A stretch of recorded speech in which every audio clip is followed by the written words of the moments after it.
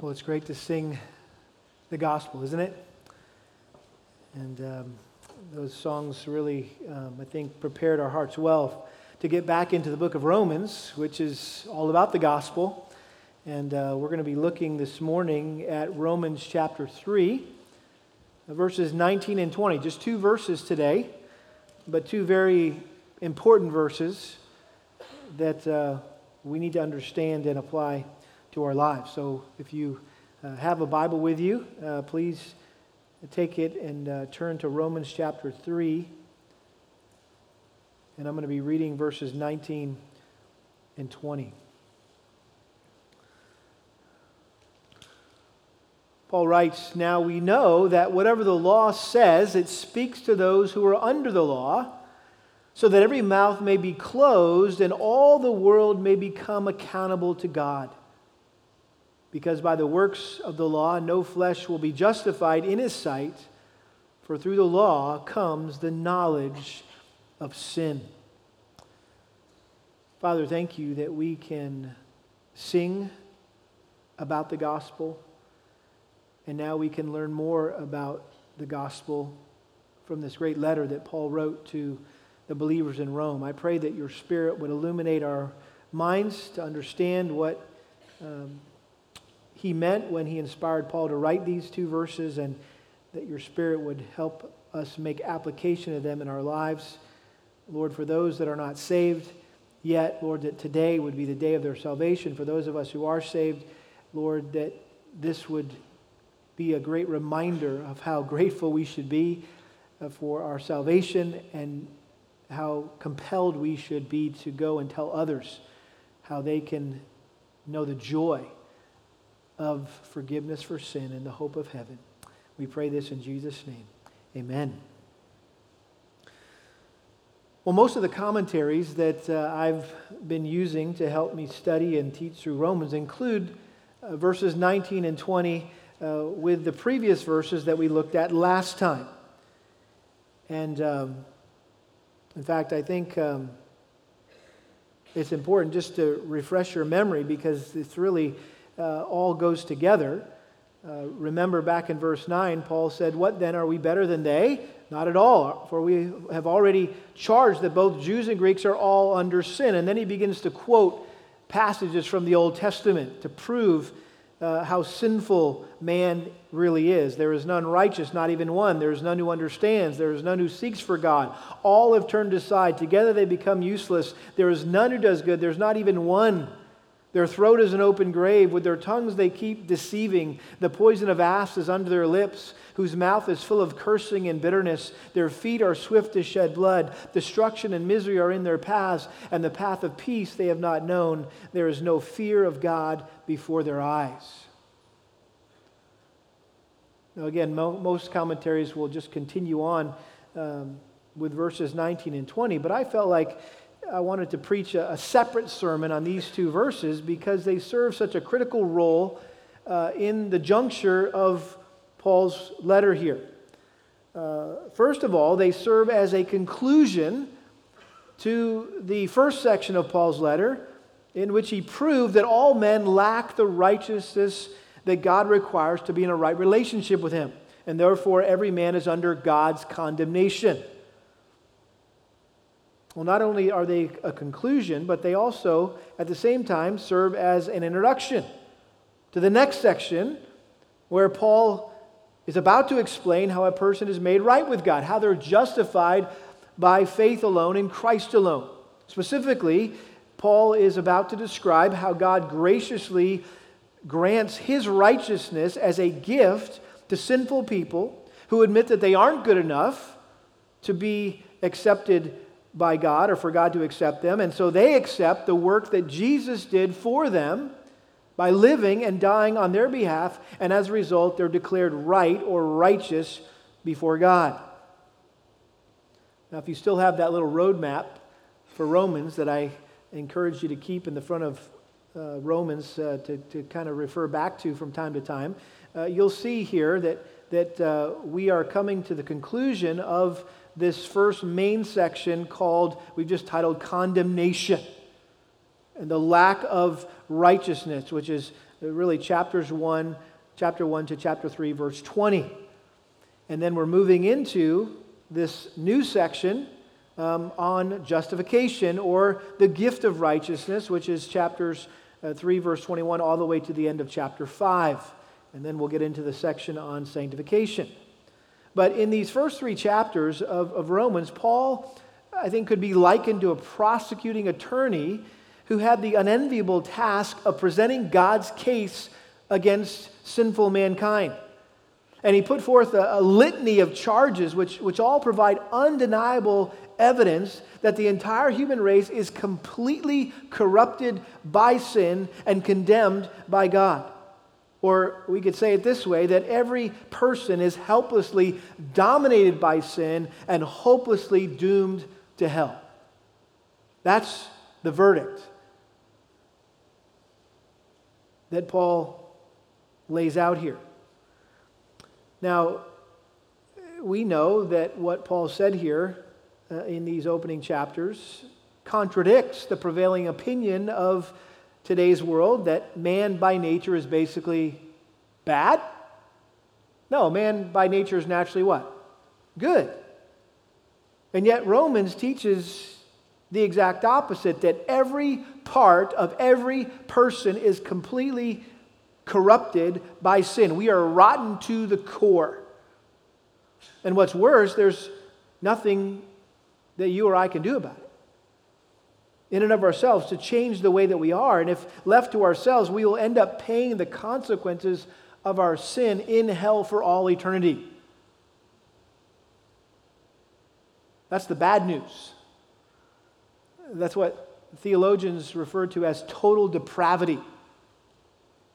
And I gave you a definition of that last time. Let me just remind you of what this term total depravity means. And this is drawn from all of what the Bible teaches regarding our sin.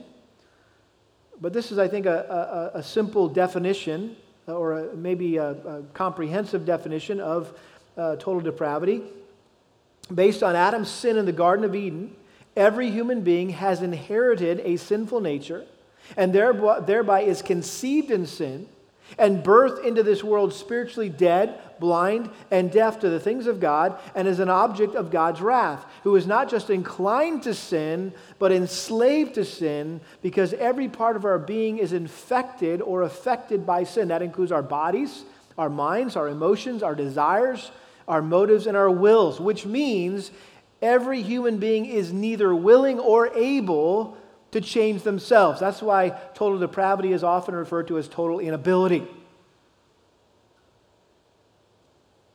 What we need is an entirely new nature, which is made possible by the regenerating work of the Holy Spirit, whereby He brings dead, depraved sinners back to life, and He grants us repentance and faith so that we are willing and able to turn from our sin and to place our faith in what Jesus did through His life and death and resurrection, and to rescue us from death and hell so we can spend eternity with God in heaven.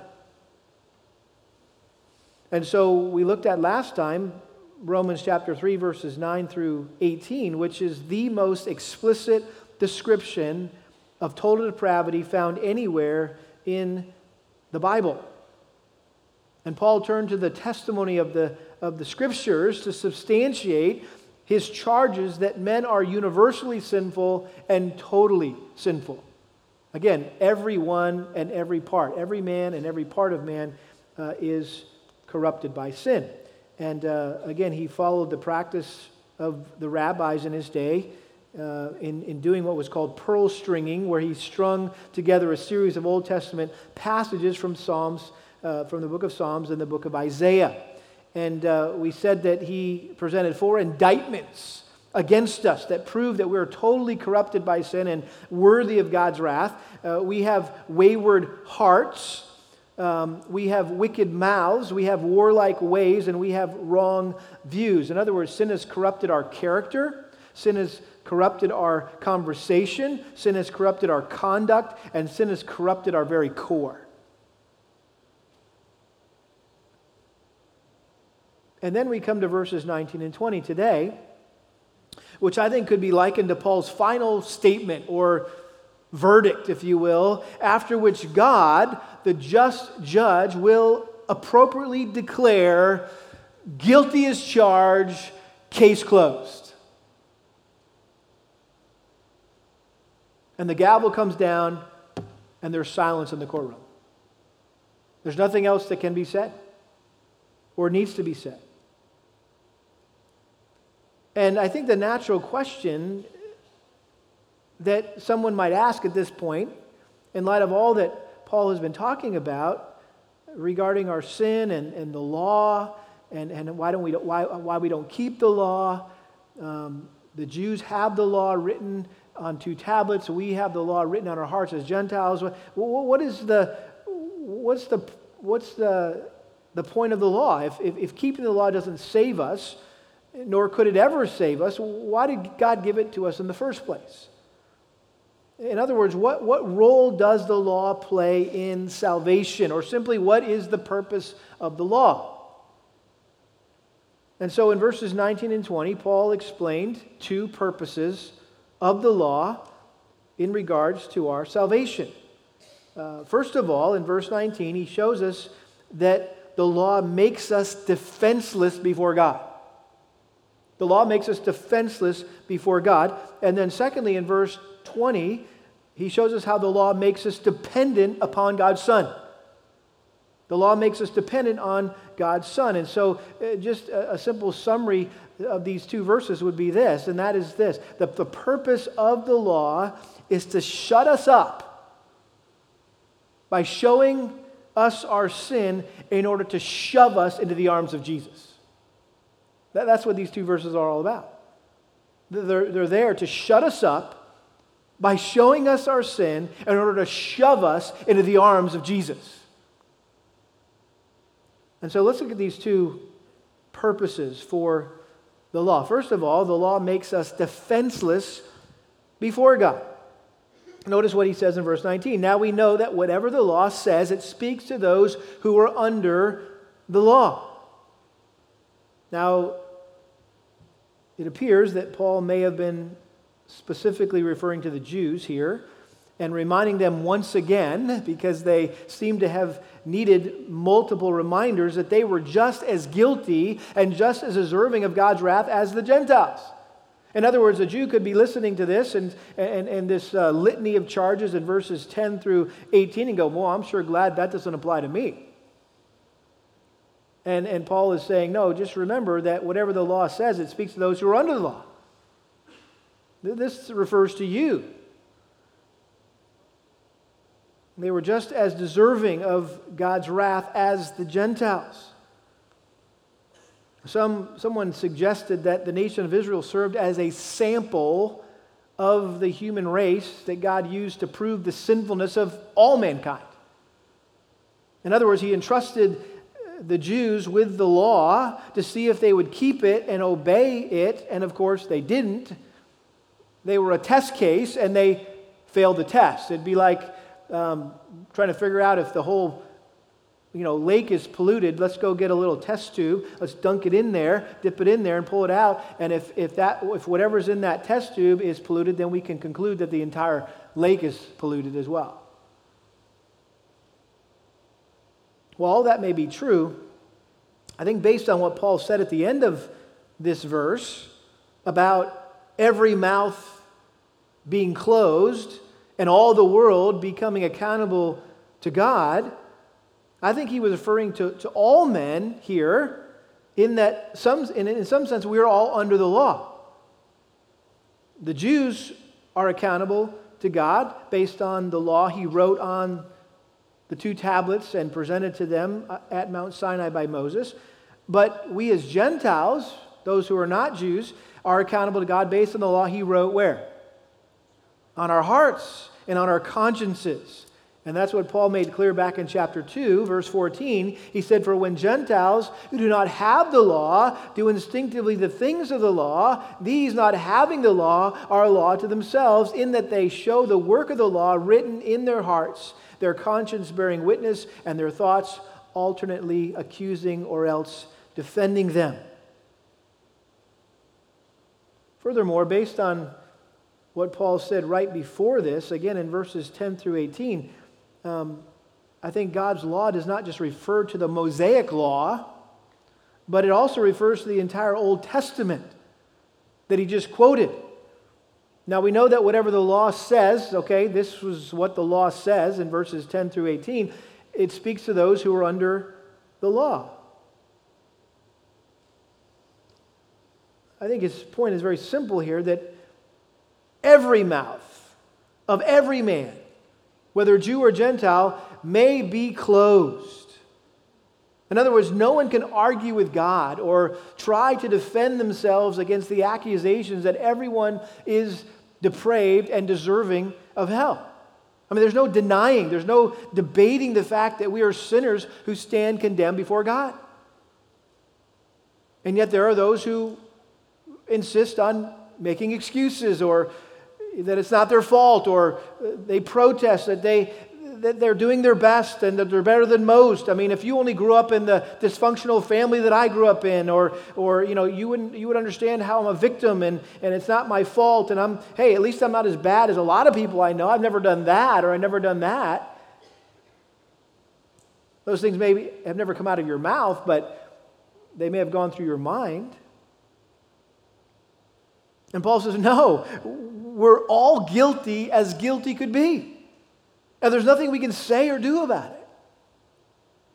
We should be like Job in Job 40, verse 4, when after debating with his friends about why he was suffering, and they all thought they knew the reasons why Job was suffering, and even Job had a few ideas of his own, and finally God shows up in the whirlwind and basically says, hey Job, where were you when I created the world? Where were you when I did this? And where were you when I did this? And where were you when I did this?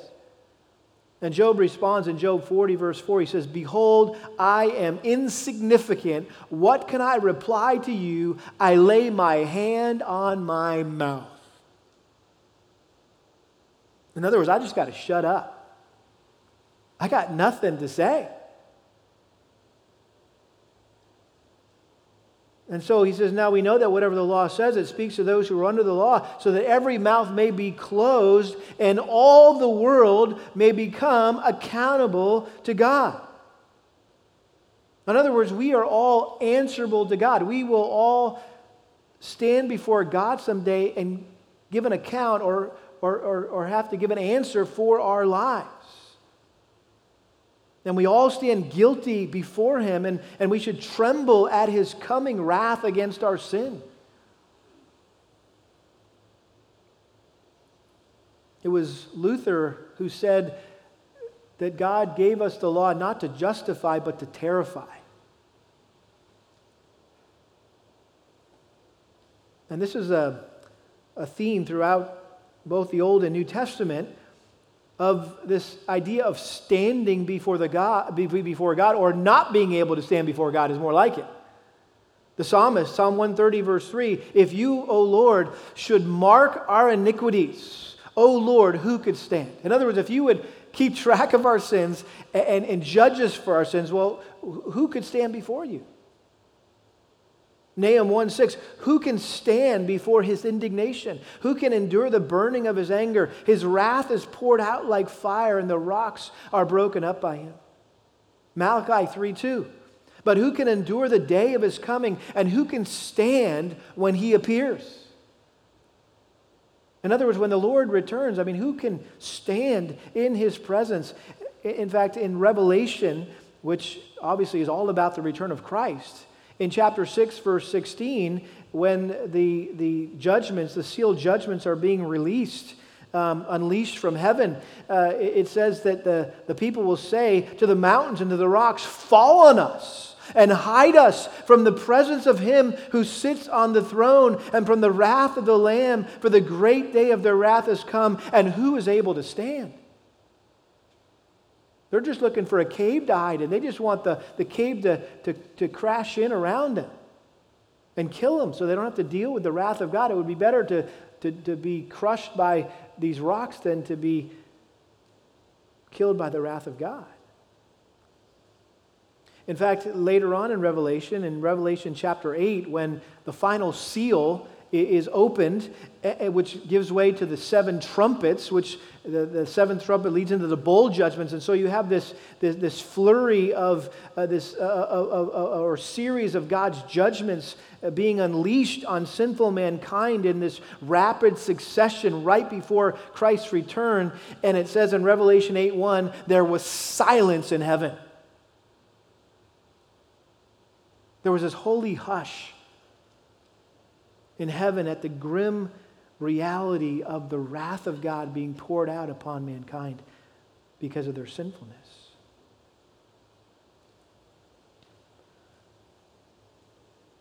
And so Paul makes it clear here in verse 19 that the purpose of the law was to make us defenseless before God.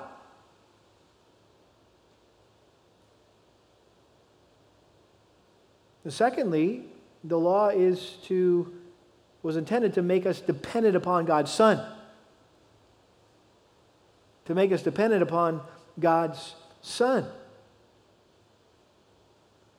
Notice verse 20. Because by the works of the law, no flesh will be justified in his sight, for through the law comes the knowledge of sin. What does he mean by, because by the works of the law, no flesh will be justified in his sight? In other words, no one can make themselves pleasing or acceptable to God by trying to be a good person or by doing good works. Psalm 143 verse 2, for in your sight no man living is righteous. A lot of nice people in here this morning.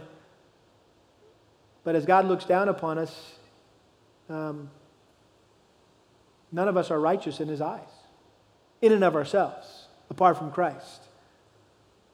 In fact, Isaiah 64:6, we're familiar with this verse. All of us have become like one who is unclean, and all our righteous deeds are like a filthy garment. Even man at his best is still not good enough. We're filthy in the eyes of God. Again, apart from Christ. Well, we know that this concept that a person is not and cannot earn salvation by their own doing is a pervasive theme in Paul's writings. He states it here very clearly, because by the works of the law, no flesh will be justified. He says it again in verse 28, for we maintain that a man is justified by faith apart from works of the law. And then turn over to Galatians. Just a few books to the right there. Galatians. In one verse alone, he says this 3 times, as if we were thick in the head and we needed to be to make sure we didn't miss what he was saying. In Galatians chapter 2, verse 16, Paul says this, nevertheless, knowing that a man is not justified by the works of the law, but through faith in Christ Jesus, even we have believed in Christ Jesus, so that we may be justified by faith in Christ and not by the works of the law, since by the works of the law no flesh will be justified. It's like, Paul, are you stuttering? What is the problem here? You know, he keeps saying it over and over again, repeating himself. He wants to make sure we don't miss that fact. That by the works of the law, no flesh will be justified. In chapter 3, verse 2, he says it again. This is the only thing I want to find out from you. Did you receive the Spirit by the works of the law or by hearing with faith? Verse 5, so then does he who provides you with the Spirit and works miracles among you do it by the works of the law or by hearing with faith? And then in verse 10, for as many as are of the works of the law are under a curse. For it is written, cursed is everyone who does not abide by all things written in the book of the law to perform them. We're all very familiar with Ephesians 2, 8 and 9. For by grace you've been saved through what? Faith. It's not of yourselves. It is a gift of God, not as a result of what? Works, so that no one may boast. And then 2 Timothy chapter 1, verse 9. 2 Timothy chapter 1, verse 9, Paul says that God saved us and called us with a holy calling, not according to our works, but according to his own purpose and grace, which was granted us in Christ Jesus from all eternity.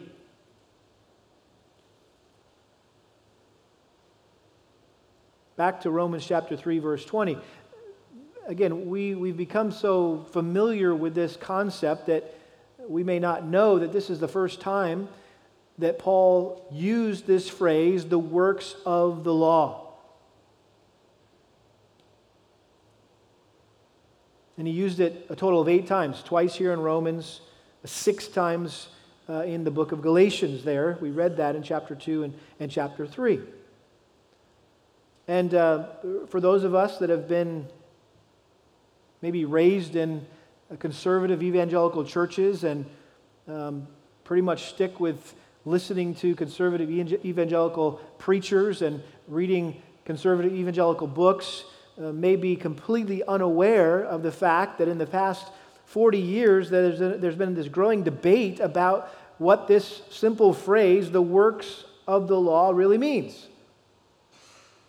And whatever it means is very important because it holds the key to understanding not just the book of Romans, but Paul's entire theology.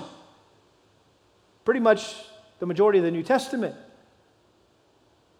And so we need to make sure that we accurately understand, what did Paul mean by the works of the law, by which no flesh will be justified. Well, the traditional way this phrase has been understood is that Paul was referring to the Jews' works-based system of salvation. The Jewish religious leaders in Jesus' day and the Judaizers in Paul's day taught that a person could earn God's favor by living in obedience to the law that he had given to Israel. They had to be circumcised and observe the Sabbath and maintain the dietary laws along with all the other rules and regulations in order to be considered righteous in God's eyes. That's probably no surprise to you, nothing new. You haven't heard anything new in the last couple things I just said. That's like, yeah, that's how I understand it.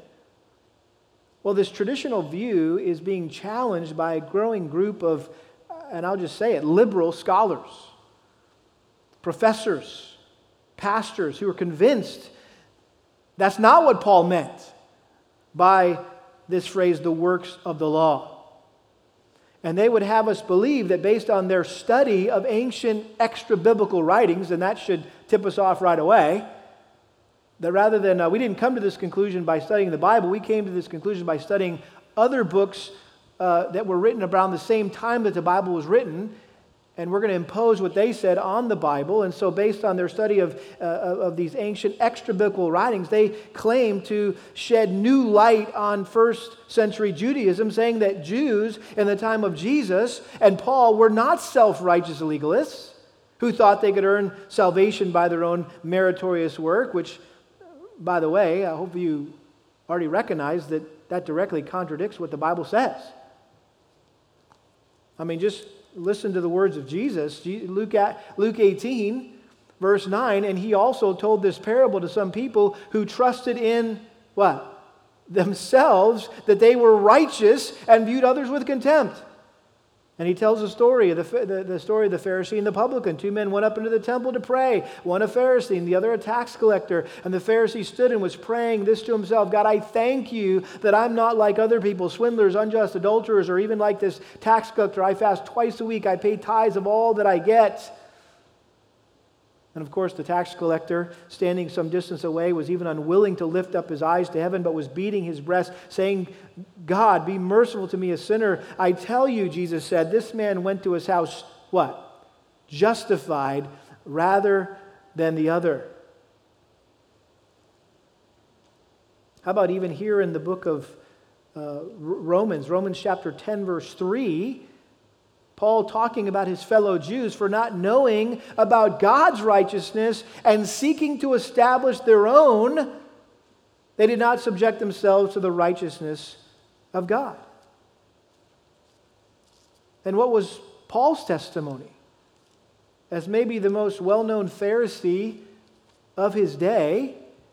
In Philippians chapter 3, verse 9, he said, I count all things that I had accomplished in my earlier years as a Pharisee, I count them but rubbish so that I may gain Christ and may be found in him, not having a righteousness of my own derived from the law, but that which is through faith in Christ, the righteousness which comes from God on the basis of faith. And so while some would say, well, what you thought the Pharisees were like and what they believed and what they taught, that really isn't true.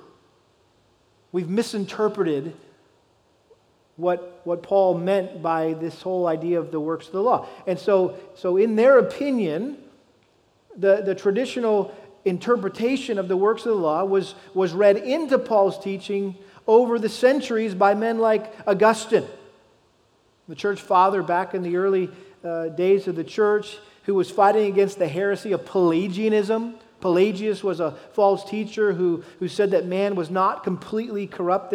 He wasn't totally depraved, and therefore he could, by his own free will, choose to do good without God's help. And so Augustine was fighting against that, arguing against that, and that's how he interpreted Paul's these works of the law, that no man can be justified on his own apart from Christ, as well, this works of the law was read into Paul's teaching by the introspection of the reformers, like Luther, who was struggling to earn his salvation in the midst of the works-based system of salvation taught by the Catholic Church in medieval times. And they go as far as saying that the Reformed teaching of justification by faith alone is a misunderstanding of what Paul actually was teaching here.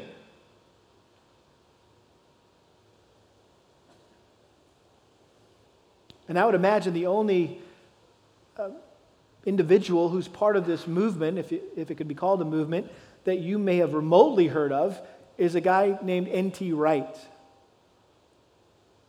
He's a British New Testament scholar, a theologian. He's a retired Anglican bishop, but he's the most well-known and most influential proponent of what is being called or popularly referred to as the new perspective on Paul. Now I'm curious, I asked our lay elders this morning how many of them had actually heard of this. I'm curious if any of you have ever heard of this new perspective on Paul. Just raise your hand. I'm just curious to see who have. Okay, so just a handful, and that's what I assumed. That I think the average believer sitting in the pew every Sunday rarely uses commentaries or refers to theology textbooks, and so they're not always exposed to or familiar with dangerous movements like this that distort the meaning of Scripture.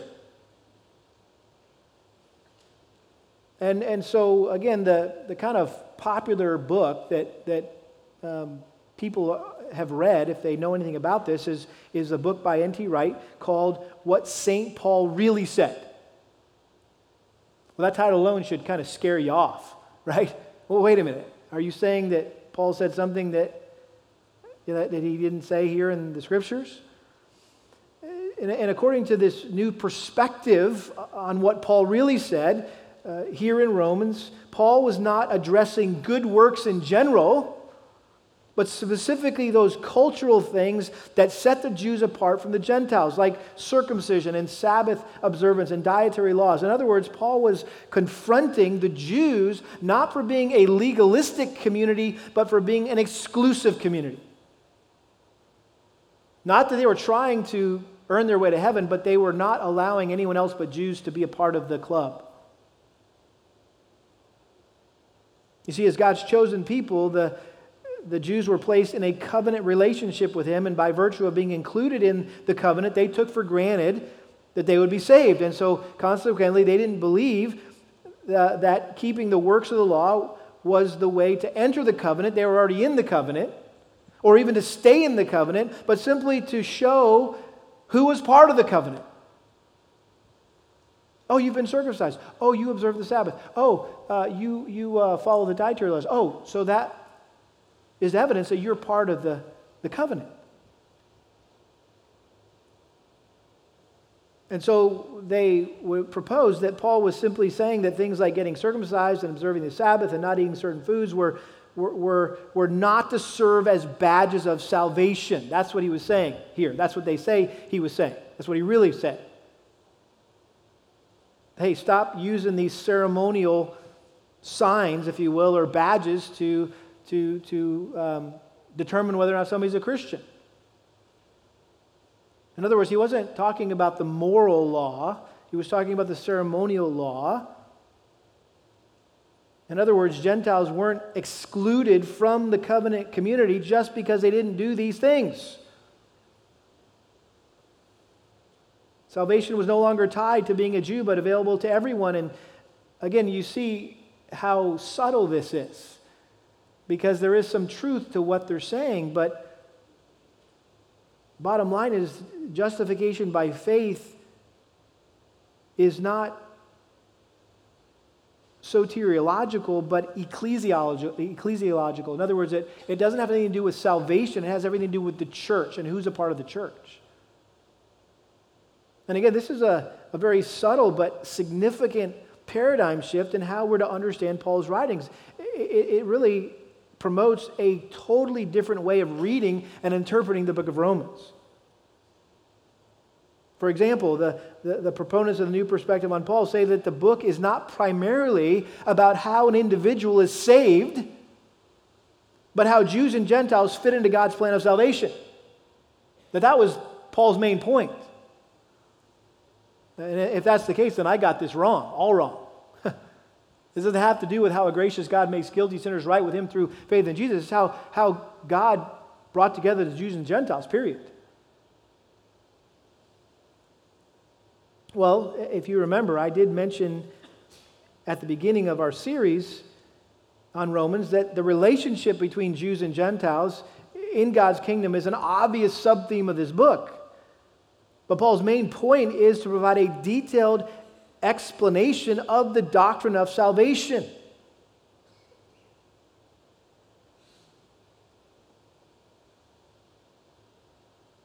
And I hope you realize that anytime someone claims to have a new perspective on some biblical truth or presents some novel, original, trendy view of a passage or a verse, red flags, warning sirens, right, should be going off, warning you of danger. Because typically new ideas, new teachings, new perspectives are not new at all. They're just some old heresy repackaged in modern form. And so while you may have never even heard of this before and hopefully have zero desire whatsoever to wade into it just to try to figure it out, I felt like I had a responsibility just to warn you, to guard you, to protect you from this new perspective on Paul and this man who has often been called NT wrong. Not NT right, NT wrong, right? Because this new perspective on Paul is not biblical. And it attempts to redefine and even deny the foundational doctrines of the Christian faith. They attack justification and imputation. The very heart and soul of the gospel itself. And in the end, it assaults the gospel and abandons the doctrine of justification by faith alone. And I remember learning about this for the first time, and I couldn't help but think of how much it reminded me of the Jesus Seminar. Did you remember that? We've talked about that from time to time. That happened several years back. This group of scholars got together and they sat around a boardroom with the goal of deciding what Jesus actually said and what he didn't say. So they looked at the Gospels, they read through the Gospels together, and after any verse that was apparently attributed to Jesus, they would stop and take a vote. Do you guys think Jesus actually said that? Yeah, I think he actually said that. I don't think he actually said that. And they would take a vote, and they would rate the verses on, yeah, he definitely said this. Well, he might have said this, and he definitely didn't say this. And you can actually get a Jesus Seminar study Bible where it's color-coded. The Gospels are color-coded. You thought a red letter edition was enough, right? Where they highlight the words of Jesus in red. Well, they highlight them in red and pink and black and gray. So you can figure out, right? Well, did he really say this or he really didn't say this? Basically, what they were doing is editing the New Testament, editing the words of Christ. And that's exactly what the New Perspective on Paul is doing. They were done, right, editing the words of Jesus. Well, the next one on the list was Paul. Well, now let's edit his words. It's what's called higher criticism, and it discredits God's word. If you are interested in brushing up on this, in case maybe you have been in conversations with somebody about it, or maybe everything I just said confused you more than it helped you, right? There's a couple resources I would recommend. John Piper wrote a great book called The Future of Justification, a response to N.T. Wright. And Piper was just saying, hey, I'm scared that if more and more evangelicals are accepting the writings of N.T. Wright, you can kiss the doctrine of justification goodbye.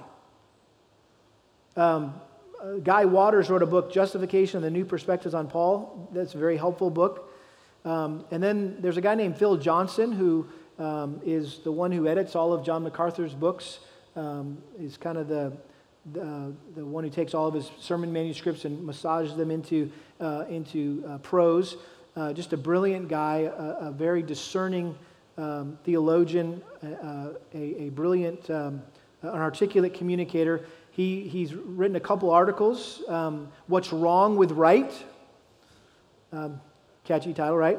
And A Defense of the Old Perspective on Paul, which let me just quote from that article because I thought it was very helpful. He said, according to Wright, Romans 3:20, by the way, that's why we're talking about this, because Romans 3:20 is where it all started, right?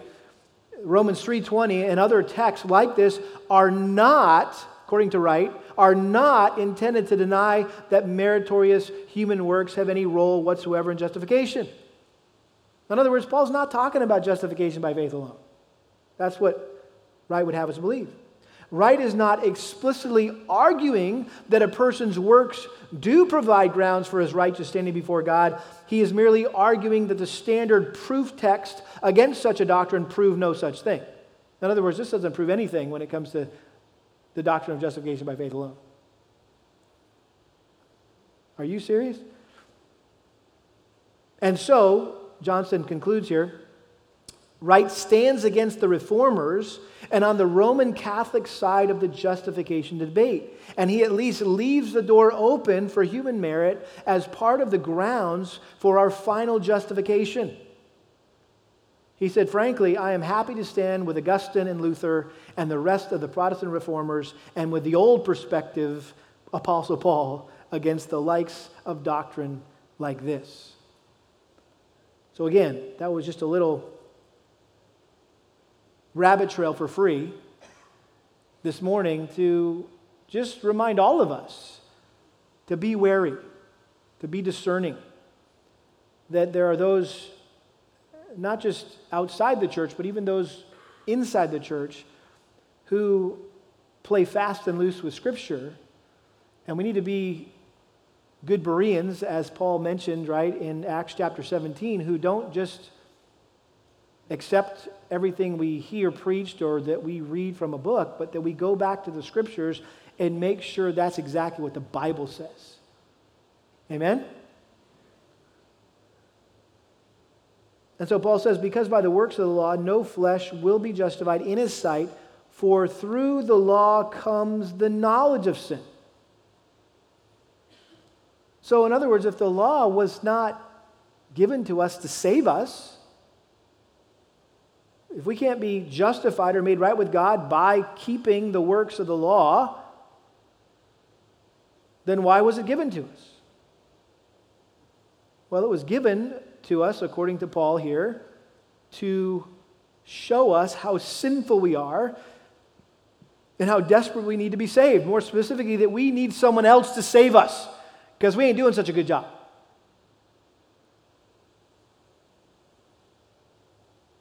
So the purpose of the law was to expose our sin. Look at Romans 7. Just flip over a few pages to the right. Romans chapter 7. Here Paul was expressing his frustration with sin.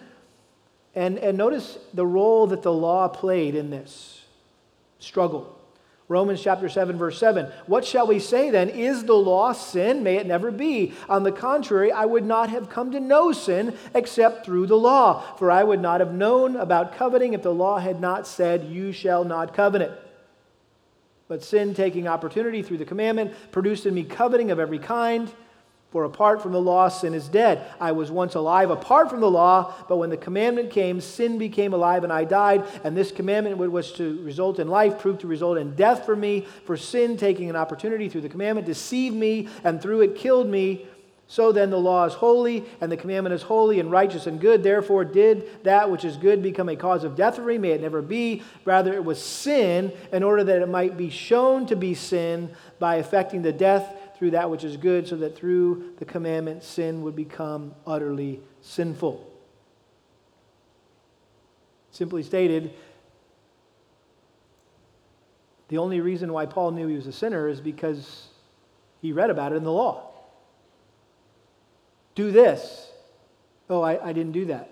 Don't do that. Oh, I did that. I'm sinning. I'm breaking the law. I'm transgressing the commandments of God. And this may come as a shock to your ears, but God never intended us to keep the law. He gave it to us to show us that we couldn't keep it. In other words, by saying do this or don't do that, God was actually saying you can't do this and you can't not do that. And I'm going to prove it to you. And so our inability to keep the law makes it undeniably clear that we are sinners who deserve to be cursed and punished by God in hell, and therefore we are in desperate need of a Savior.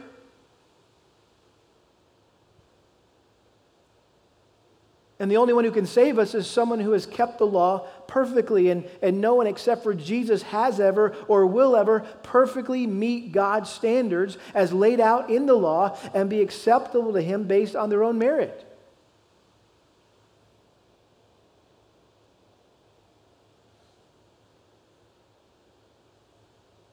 Typically, when we think about the law, we think about the Ten Commandments, right? We forget about all the dietary laws and the ceremonial laws. And we think, okay, the Ten Commandments, that makes it simple for me. Listen, God gave us the Ten Commandments knowing full well that none of us would be ever able to keep all of them. He wanted us to look to the only one who ever could and did keep the Ten Commandments perfectly. That was Jesus, right? And place our faith in Him alone for our salvation, in His work, because our work failed. So ultimately, the law was designed to lead us to Christ, to show us our sin, to shove us to Christ. Galatians 3:24. Therefore, the law has become our tutor to lead us to Christ, that we may be justified by faith. You might remember the rich young ruler in Matthew 19, and he ran up to Jesus all excited, eager to find out, what must I do to inherit eternal life? What do I have to do to go to heaven when I die? And what did Jesus tell him? Talked about keeping the law. This is Matthew 19, verse 16. Why are you asking me about what is good? There is only one who is good, but if you wish to enter life, keep the commandments. And he said to him, which ones? Jesus said, you shall not commit murder, you shall not commit adultery, you shall not steal, you shall not bear false witness, honor your father and mother, and you shall love your neighbor as yourself. He just kind of gives a summary of the 10 Commandments. And the young man said to him, all these things I have kept, what am I still lacking? You say, well, wait a minute, if the law doesn't save us, then why did Jesus tell the guy to keep the commandments? Well, he wasn't advocating obedience to the commandments as the way to be saved, but to show him that he needed to be saved. Because he hadn't kept the commandments, and even then he was thinking he had. He was self-righteous. And Jesus was wanting to lead him to forsake his self-righteousness and embrace the righteousness of Christ by faith. And that's what he desires of all of us, to realize that none of us will ever be good enough to get to heaven on our own. We all need someone else to save us, and that someone is Jesus, the ultimate lawgiver and law keeper.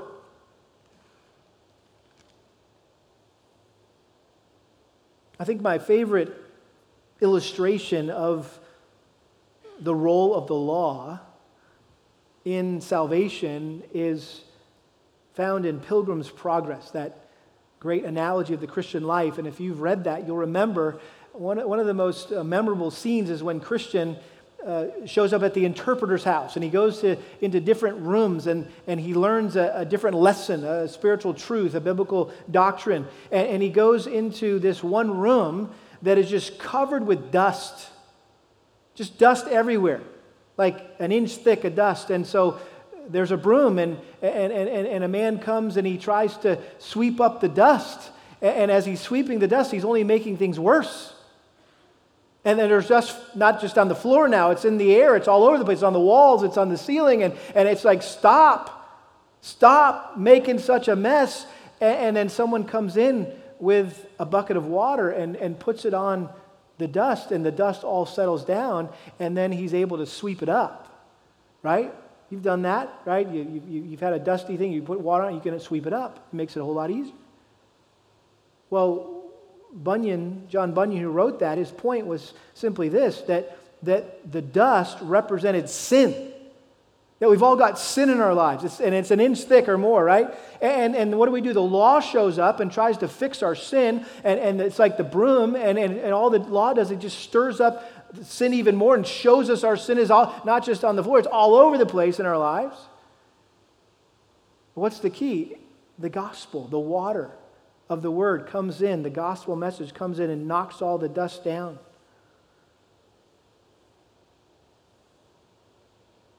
And so God gave us the law to drive us to Jesus.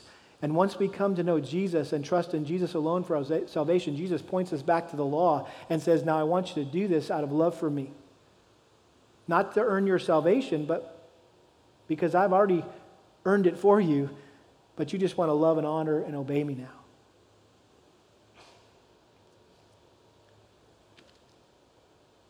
Bunyan said it this way, quote, the man who does not know the nature of the law cannot know the nature of sin, and he who does not know the nature of sin cannot know the nature of the Savior.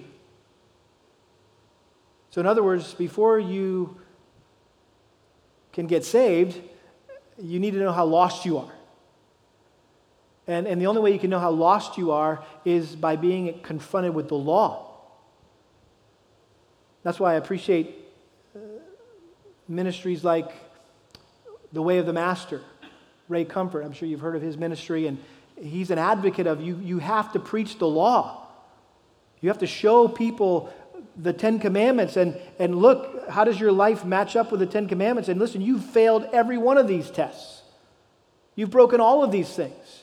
And that's where the gospel begins, is by presenting presenting the law and preparing people's hearts for the gospel. You got to give them the bad news before you give them the good news. You have to start at Mount Sinai before you can get them to Mount Calvary. See, God's law acts like a plow that prepares the soil of a person's heart to receive the seed of the gospel. Or maybe a better analogy is it's like a mirror. The law is like a mirror which we were forced to look into and exposes the problems that we have, but you know what? The law can't fix them. A mirror can't fix the problem. A mirror can show you that your face is all dirty, but it can't wash your face. The mirror can show you that your hair is all messed up, but it can't comb your hair. In the same way, the law shows us how unrighteous we are, but it can't save us from our sin. That's where the gospel comes in, how we receive God's righteousness through faith in Christ. And that's precisely what Paul explained next. Verse 21, but now, apart from the law, the righteousness of God has been manifest, being witnessed by the law and the prophets, even the righteousness of God through faith in Jesus Christ, for all those who believe, for there is no distinction, for all have sinned and fall short of the glory of God, being justified as a gift by His grace through the redemption which is in Christ Jesus.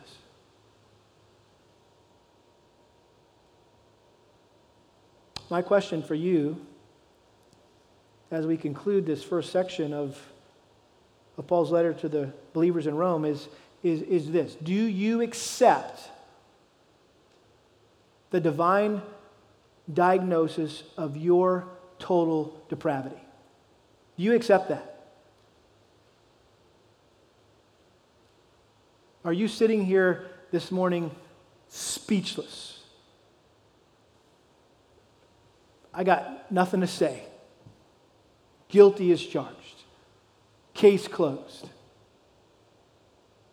See, it's only when we stand speechless as a guilty sinner before an angry God that we're ready to hear the glorious "but now" in verse 21, where Paul launched into the good news that God graciously grants us as a gift His righteousness.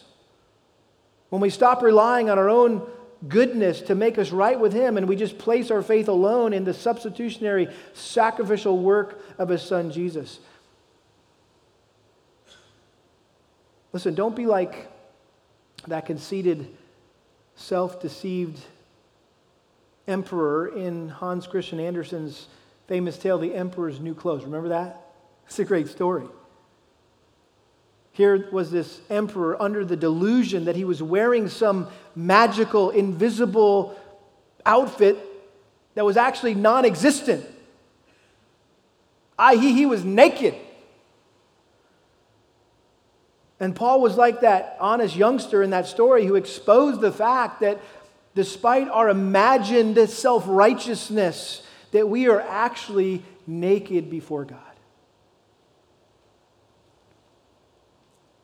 And so what should we do?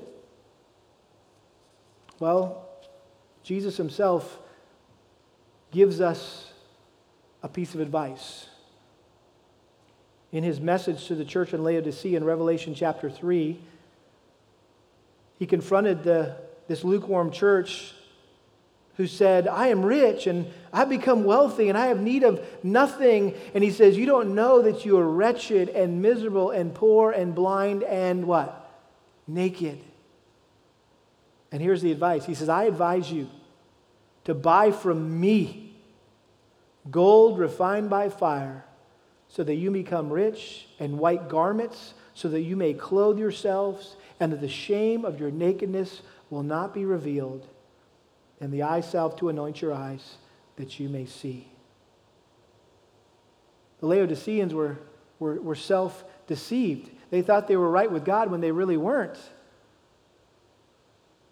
And so Jesus invited them to come to Him as the only one who could provide them with the righteousness that they desperately needed to be right with Him. And those white garments there that Christ urged them to buy from Him, I think are symbolic of His robe of righteousness that He offers to all those who repent and believe. And that robe of Christ's righteousness is the only way that the nakedness of our sinfulness can be covered. Let's pray. Father, we're grateful for the clarity of your word, and it really leaves us all without anything left to say, but that's true. That's me.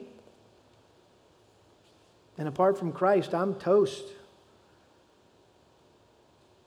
And so, Lord, if there's anyone here who's still grappling with the delusion that they can somehow be good enough or do enough good things to merit heaven, to make you accept them or to make you pleased with them, that they would recognize that they will never be able to enter heaven without being covered, having their sin covered by the robe of Christ's righteousness that he secured, that he earned through his life and death in our place.